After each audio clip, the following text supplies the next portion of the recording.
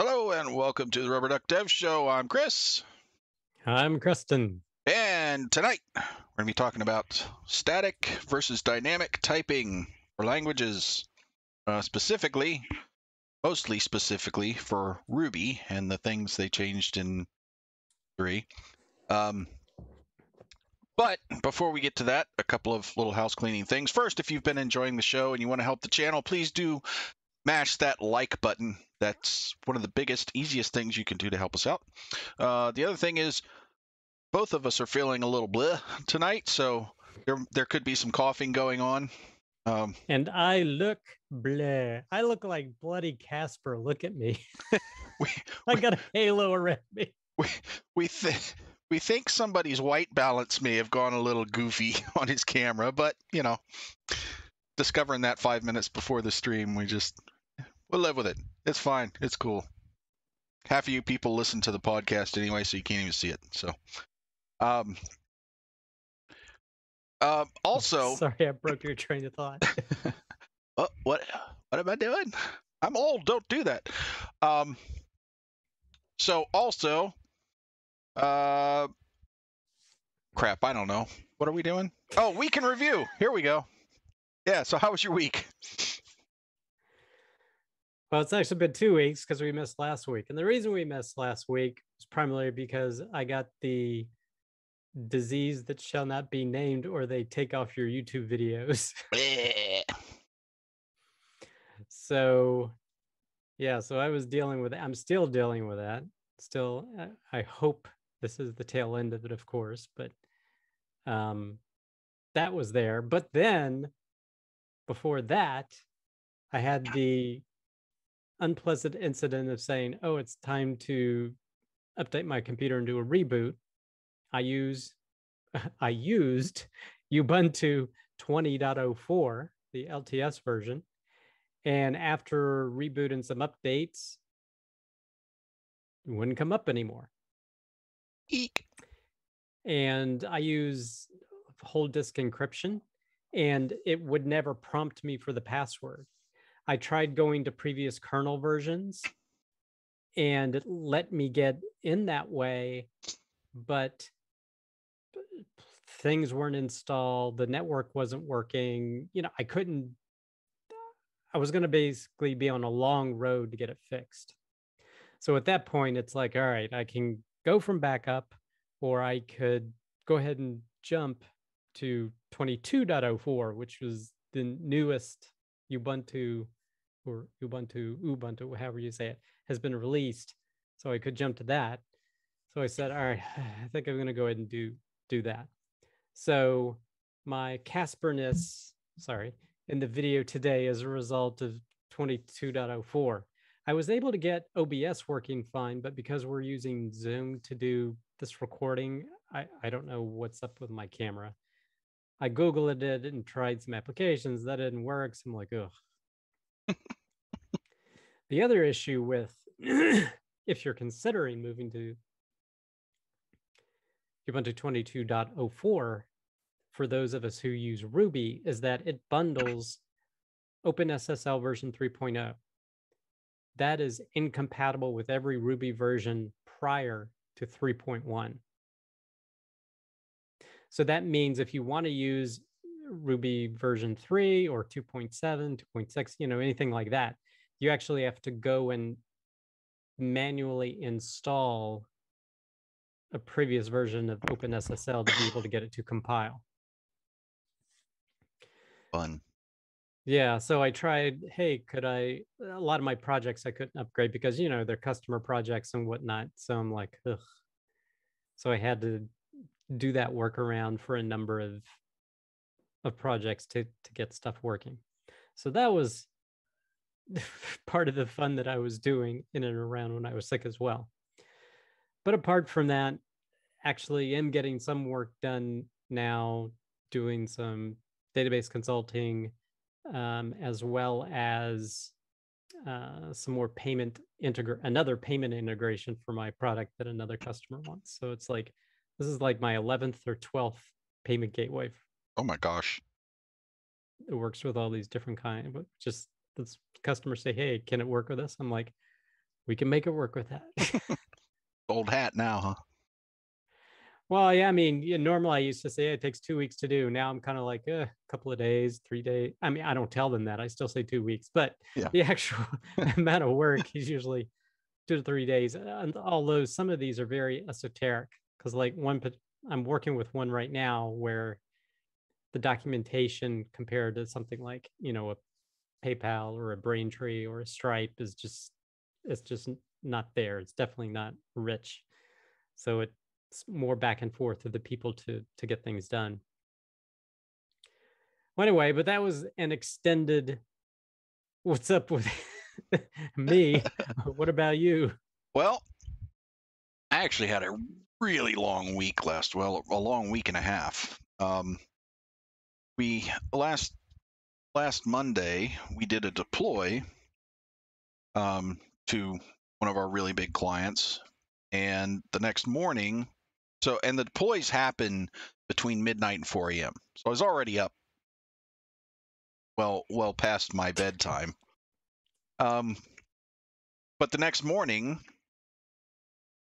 things weren't going quite right. Mm-hmm. There was a massive slowdown in some of the sidekick jobs, some of the background processing things. It just went bonkers slow, and it took us a good almost week and a half to finally track down exactly what the issue was. Ouch. Oddly enough, the issue comes down to, and I hate to say this, if we had had a strongly typed language, this wouldn't have been an issue. So it's actually kind of weird that this happened the week that we're doing this show. So I do actually have something to talk about, a real world example of static versus dynamic typing. Interesting. But yeah, I'm very lacking on sleep because most of the research that we had to do and the experimentation we had to do to try to figure this out had to be happening between midnight and 4 a.m. So several nights last week, a lot of the weekend, last night I was up well past midnight, and I'm an old boy that goes to bed at 10:30 or 11, so it's rough. That's unfortunate. Yeah. So anyway, all right. So with that said, let's talk about static versus dynamic typing. So let's first define that. What does that mean? Well, I mean, static typing is you explicitly, I guess I'll say it's the difference between explicit and implicit. You're explicitly stating what a type will be for a particular variable. Like this will be an integer, this will be a float, this will be a string or whatever. Whereas dynamic, you don't tell it what kind of type it is. The computer system or the program that's running kind of infers what that type should be. And that can change. Right. Although there's some languages that are a little bit more strict. Oh, what's the term? I can't remember the term. Like after the fact, like once it's established, hey, this type is this, you can't change it. Right. Like Ruby's that way, but JavaScript is more loosey-goosey. Right. And so the other side of that too is with strongly typed language, if I say variable A is a string, I've defined it that way, and I try to put an integer into variable A, it will blow up. It'll bark at me right then. With a dynamic language, all I have to do is say a variable exists called A, and then I can put whatever I want to in it, at least the first time. Some languages, you can put whatever you want to in it ever.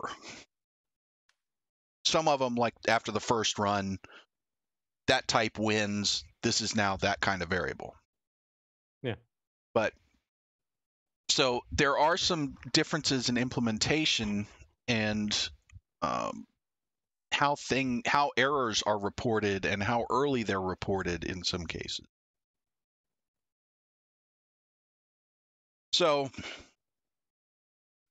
both of us have been doing this a while, and I would say that I've had probably about the same amount of time with both typed or static and dynamic typed languages, strongly and weakly typed. I spent a lot of time in .NET, which is a strongly typed language. I've spent a lot of time in Ruby, which is a weakly typed language. I've done quite a bit of JavaScript, which is a completely untyped language, essentially. And I've done, C++, COBOL. Not a lot, but I am that old. And, Turbo Pascal and other languages. So I've spent a good bit of time in both of them. And it's what struck me as kind of funny when I was looking into things for the show is that, TypeScript is kind of the big brouhaha lately. Everybody's up on TypeScript because basically it's typed JavaScript. Mm-hmm. And now, with the Ruby doing the RBS and, typed Ruby, and everybody seems to be coming to this epiphany that strongly typed languages are the next wave. And I'm like, but those have been around forever. And I spent a lot of time trying to get away from them. So it's kind of funny how every time we do these kind of this versus this scenario, it's like we've seen this before, and then the pendulum swings to the other side, and then it swings back, and that just seems to happen with almost every this versus this thing in computer science. Yeah, that's just the way it is. But kids, this is not a new concept. Strongly typed languages have been around for a very long time. So why do you want to use strongly typed languages versus why would you want to use dynamically typed languages? What do you think? So one of the main reasons that people are advocating doing it is it gets rid of a whole host of errors that can happen with the dynamically typed languages. Like, for example, you can get no method errors or type errors in an actively running language that you can just avoid those entirely if you're using a statically typed language. So that's one big reason. The other reason is that it helps you build better interfaces. Now, not a strictly interface, but whenever you're designing a class that has methods, the interface that you're working with for that method, it could be much more explicit if you're using some sort of statically typed process for setting that up. Meaning that if you're passing into a method something called account, well, is that an Ruby object? Or is that an integer? Or is that a UUID? Or is that a hash? I mean, you have no idea with Ruby, for example. Whereas if you're using a statically typed language, you can explicitly say, hey, this is, like an object or a hash or something like that. And I have had some occasions, like in controllers and things like that, where I've had to say, hey, if this parameter is a hash, do this. Else, if it's a array, do this. And that's a byproduct of having dynamically typed parameters. Yeah. And now what's interesting about Ruby's direction, I am not calling it statically typed Ruby, because what they're actually done with Ruby 3 is introduced the ability to do static analysis. So it's not that, in your Ruby code, hey, I can now say this variable will be an int or a string or whatever. You are describing in some way your code, and then a static analysis tool checks that against your code to say, is this true? Is this true? So for example, like what Ruby 3 offered is these RBS files. So these are files that are alongside your Ruby code, or sometimes they're stored in a specific directory. Now, I've tried to look up what RBS means. The best definition that I've seen, or one that was a little bit more explicit with it, was Ruby signature. So it's supposed to be RB for Ruby and S for signature. So it's like a signature file that kind of defines the structure of your program. Although I guess it could be called Ruby structure file too. So RBS could be Ruby structure. I'm not sure. My brain kind of equated this to like an XML schema file, kind of a definition of what this thing is supposed to look like, but it's not the actual thing. Yeah. So, and what this basically does is enables a static analysis tool to then check your types, or to say, hey, do you have a method that you've implemented that is not reflected in the RBS file, for example. Now, I mentioned two reasons why this is of interest. One is getting rid of things like no method errors or type errors. The other one is better interfaces. A third benefit is that if you're able to use like code completion for IDEs. So it's able to, if you use a certain like IDE, like I guess Visual Studio may have some plugins for doing it, it enables you to do more code completion. Now, that's something that I had in when I was doing some .NET stuff that, I've never had with Ruby.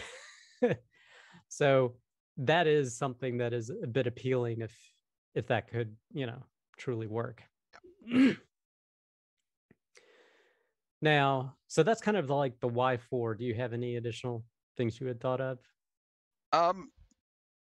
No, that kind of covers what the benefits are of static typing. And I think why you hear it about the big Ruby projects that are using this or have used this or using other solutions to it is to get rid of errors. Right. And that's the main reason. Yeah, and one of the things you talked about is that like the RBS implementation is more of allowing like a linter or a static file checker to go through and say, okay, this is what it's supposed to look like. Does your code look like that? Let me check. And to be fair, that's kind of how things like compiled languages like .NET work, because you define the structures. Now they're not in a separate language. You define them in line, the typing. But it's not until you go to compile it that it goes through and says, whoa, this is not the right type of variable. Yeah. Now the IDE, like Visual Studio, will give you some hints and say it can know, hey, you've defined this as this and you're assigning this thing. This is probably not okay. But it doesn't actually give you errors until you go to compile it. Yeah. And I'm accustomed to that compiling stuff like with using Elixir, because that compiles into the Erlang virtual machine language. So yeah, I'm used to getting certain set of errors once at compile time and then hopefully avoiding things at runtime. Right.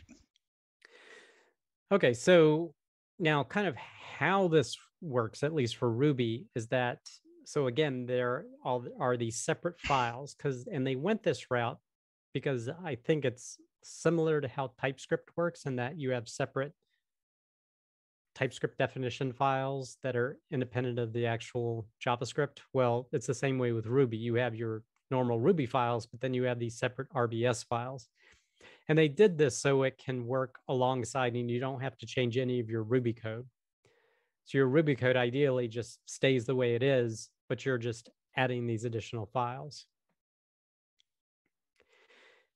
And how you do it, and what they released in Ruby 3 is an RBS tool as well as TypeProf, which are ways you can generate signature files from existing Ruby code. So basically, you have it analyze a piece of Ruby code, and it will give you a prototype definition. Probably a lot of it is going to be undefined, the types. So you need to then go in and manually fill out the types.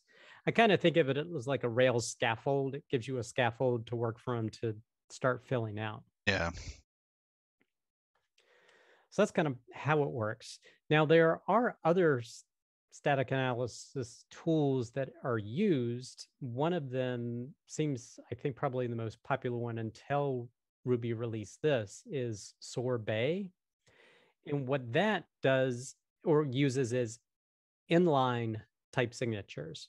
So right above your method definition, you say like sig, and you define what the types are. Now, I hate to say it, but personally, I kind of prefer an signature inline above a method as opposed to having to maintain a separate set of files. But that's just me. No, it's not just you. There's at least two of us that prefer that. Yeah, because as I'm looking at this, I'm kind of like, I got to be having. I'm coming early with the verdict here.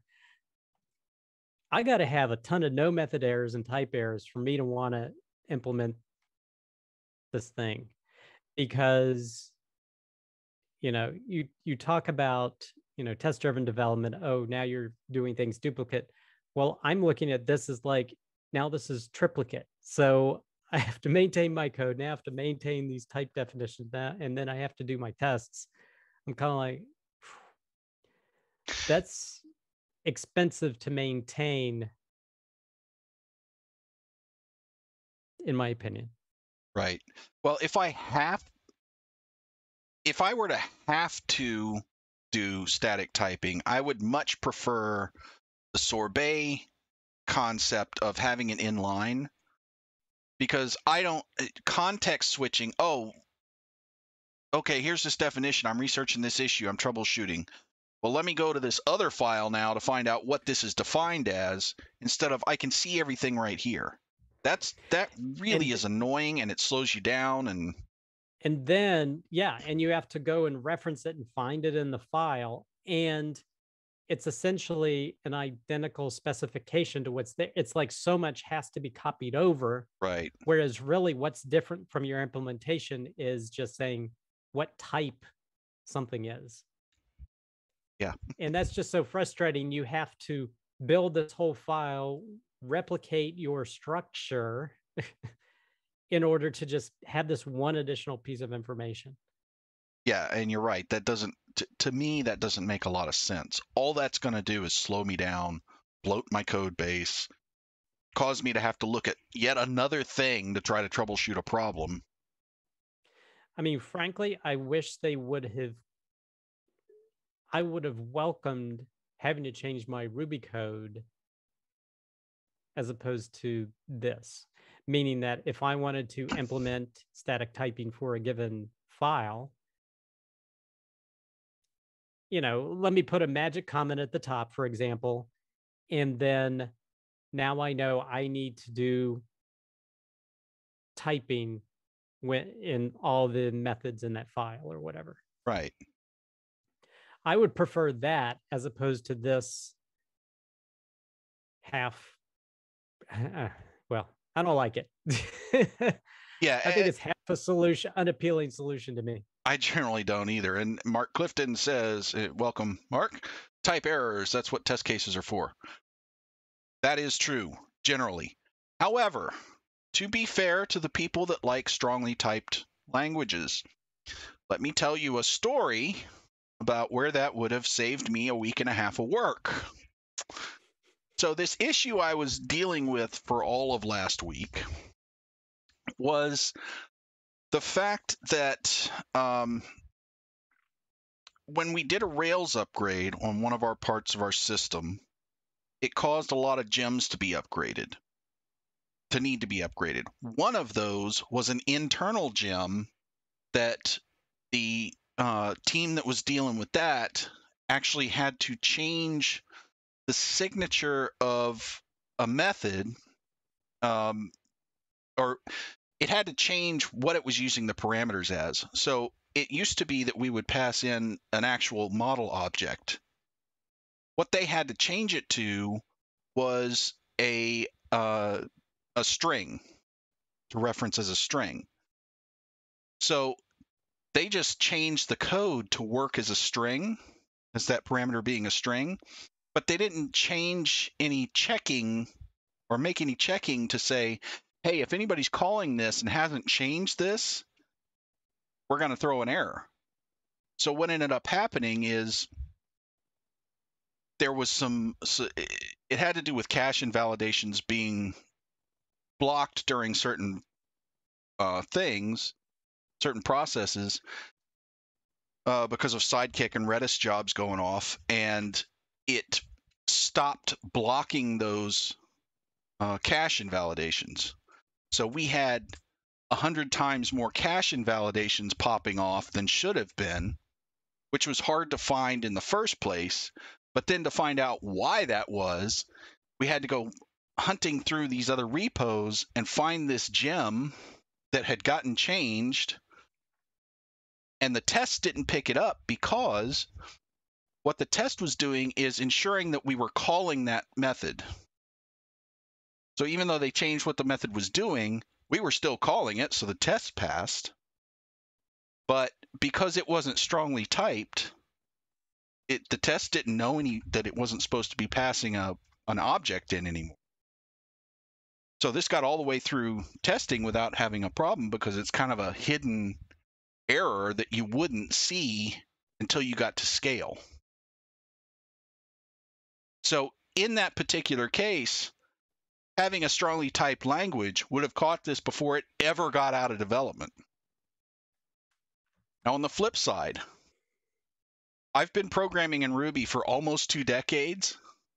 That is the first time I have ever run into a situation where strongly typed languages would have been a preferable option. The first time in almost 2 decades of Ruby where that would have made a difference in the positive. So I just have to say, it's such a rare occasion that I'm not convinced that it's worth all the negatives associated with strongly typed languages. And I have seen, with the .NET stuff, I have run into all kinds of issues where somebody changed a type and it just broke everything. And it was a royal pain in the butt to try to track it down, because they changed it from an int 16 to an int 32. Ruby couldn't have cared less, but .NET just bleh.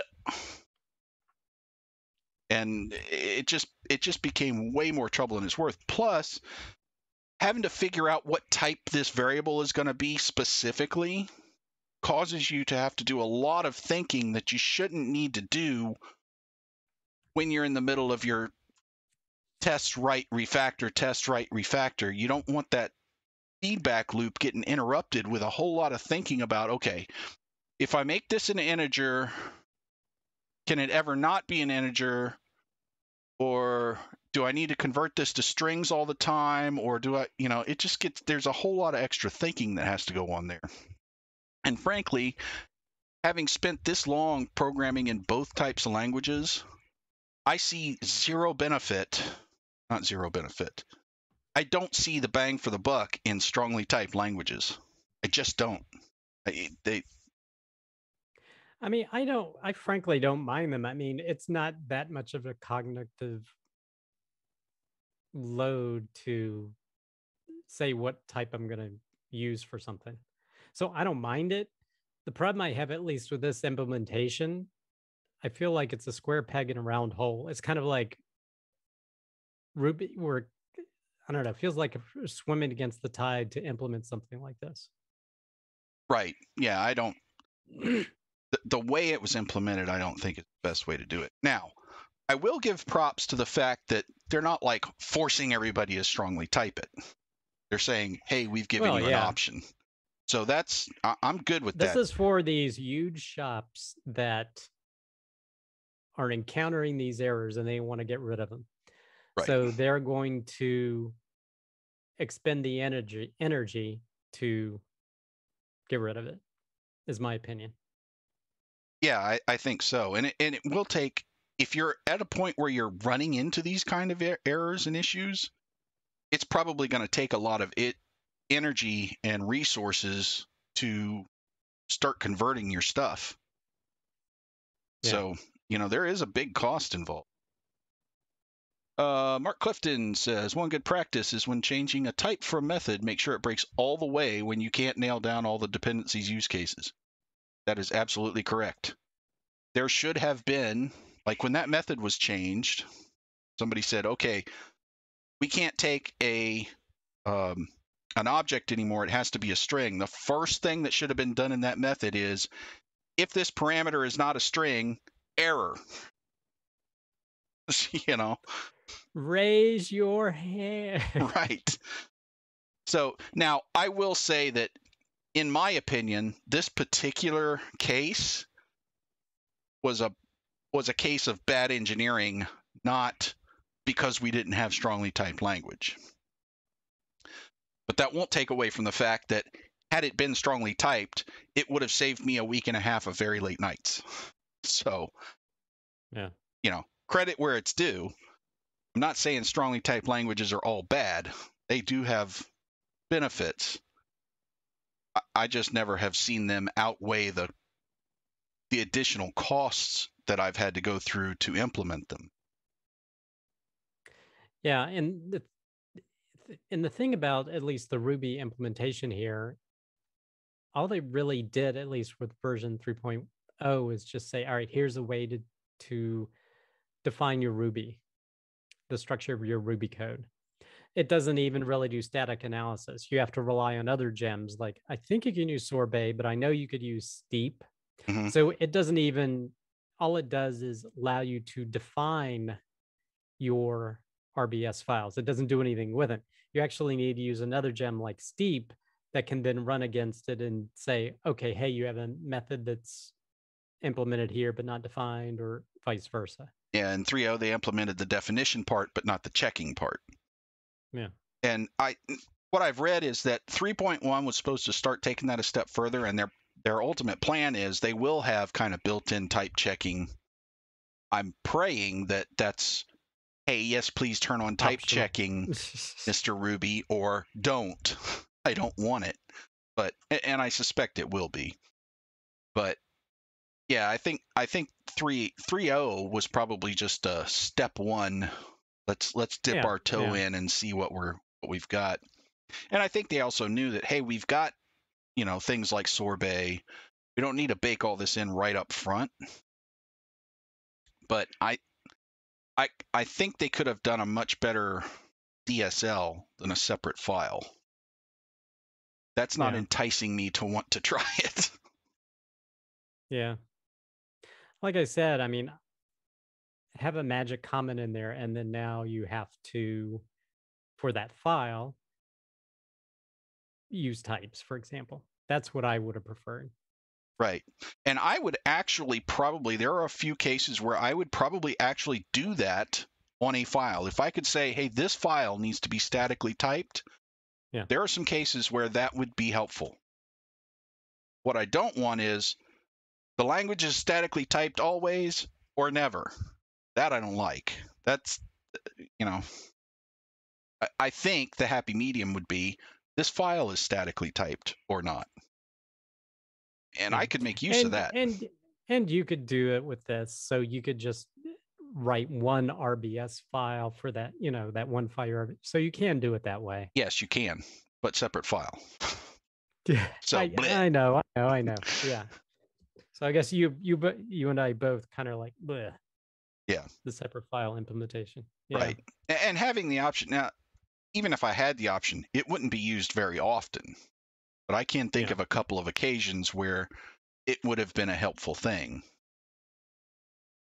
So I'm not opposed to having the option at all. But in general, like all this blow up about TypeScript, and it's, the hottest thing since sliced bread.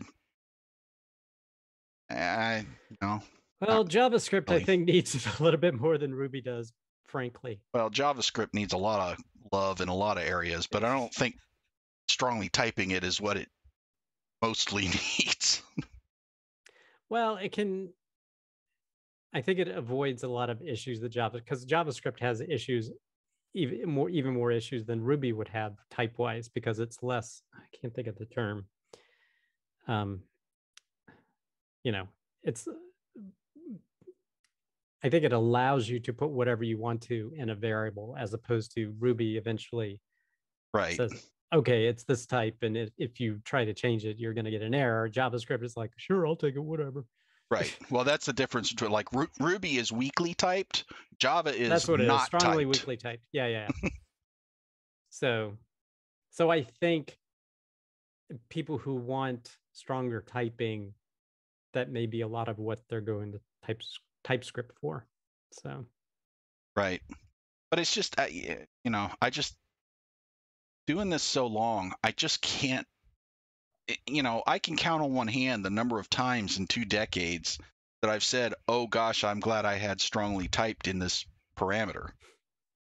It's not common enough to be worth the effort, at least in my experience. Yeah. I mean, I think people gravitate to these languages that are dynamically typed because it's much easier to just, write the code, not have to worry about it. Well, but then you have all this code written and more engineers on there, and then you start having problems. They're like, oh crap, what are we gonna do? Right, and you're up from 12 to 4 a.m. 3 nights during a week to fix a problem. So, I mean, yes, it has use, and I do appreciate having the option in Ruby. I'm all for, hey, give me options without overcomplicating things. And I mean, I guess this separate file was their way to kind of, let's test the waters without messing with anything we've got. Yeah. So, I mean, I get it. Yeah. But it's just not, that would not entice me to try playing with it.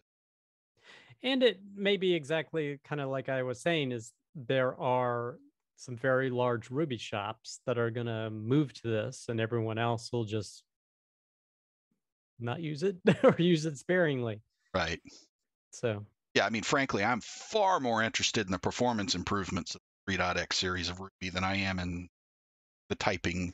Well, changes. That's another discussion, because you look at these performance improvements and it's specific gaming cases where it's like 3 times faster. Oh, give me a break. That's well, that was for 3.0. 3.1 is actually moving, because they were saying, yeah, we've improved performance for things that spend a lot of time on just a couple of methods, which are games, as opposed to things like Rails, which spend a little time in many methods. Yeah. So I think that's kind of their target for the 3.1 and 3.2 optimizations, or that kind of paradigm. But well, I'm kind of like, yeah, we'll see. So what I do want to talk about, actually, at some future session, is the Ractor, so the Ruby actor, because I'm accustomed to using that as well. Use that in lieu of threads, because I want to see what potential that holds, because that's essentially how Elixir works. It's all via, and it uses actors for all of its concurrency. So I'm familiar with that. So I'm interested, what is the Ruby implementation like? Yeah, I'd be interested in that too. So next week? I don't know about next week. More time, man. Yeah, it's time. This past couple of weeks has been, I think, a little rough for both of us. Trying to get a show ready in the midst of all that is a bit of a trick. But anyway, so I understand people who like strongly typed stuff. I'm not one of them, but you do you. So, and I'm more I'm more flexible. I mean, if I had to choose, I'd probably stick with a dynamically typed, but I'm fine doing static as well. I just don't give me square peg round hole type thing where I think like I'm swimming against the stream type thing. So Well, don't give me more context to switch into because my teeny tiny brain can't handle any more context switching. I've already got more than I can handle. So don't lay any more on me, thanks. That's the whole old dog new tricks thing, which I believe is false. Old dogs. Now, not this old dog. Anyway, hope you guys enjoyed that. If you did, please make sure and mash that like button and subscribe. Also, don't forget to join us on rubberduckdevshow.com, where you can see all of our videos and podcasts. Well, you can hear our podcasts, see our videos. Anyway, just go over there and sign up for the newsletter. Also, we're here every Wednesday night, except for last Wednesday, but every Wednesday night, we're sick. except when we're sick, at 8 p.m. Eastern for fun discussions like this. So join us live, or you can catch us on YouTube, catch us on the VODs on Twitch, or you can catch us on our website. Also, you can follow us on Twitter at DuckyDevShow. See how bad I suck at Twitter. And we hope you guys enjoyed that. We will be back next week with a surprise topic because we haven't picked it yet. Anyway, until then, happy programming. Happy programming.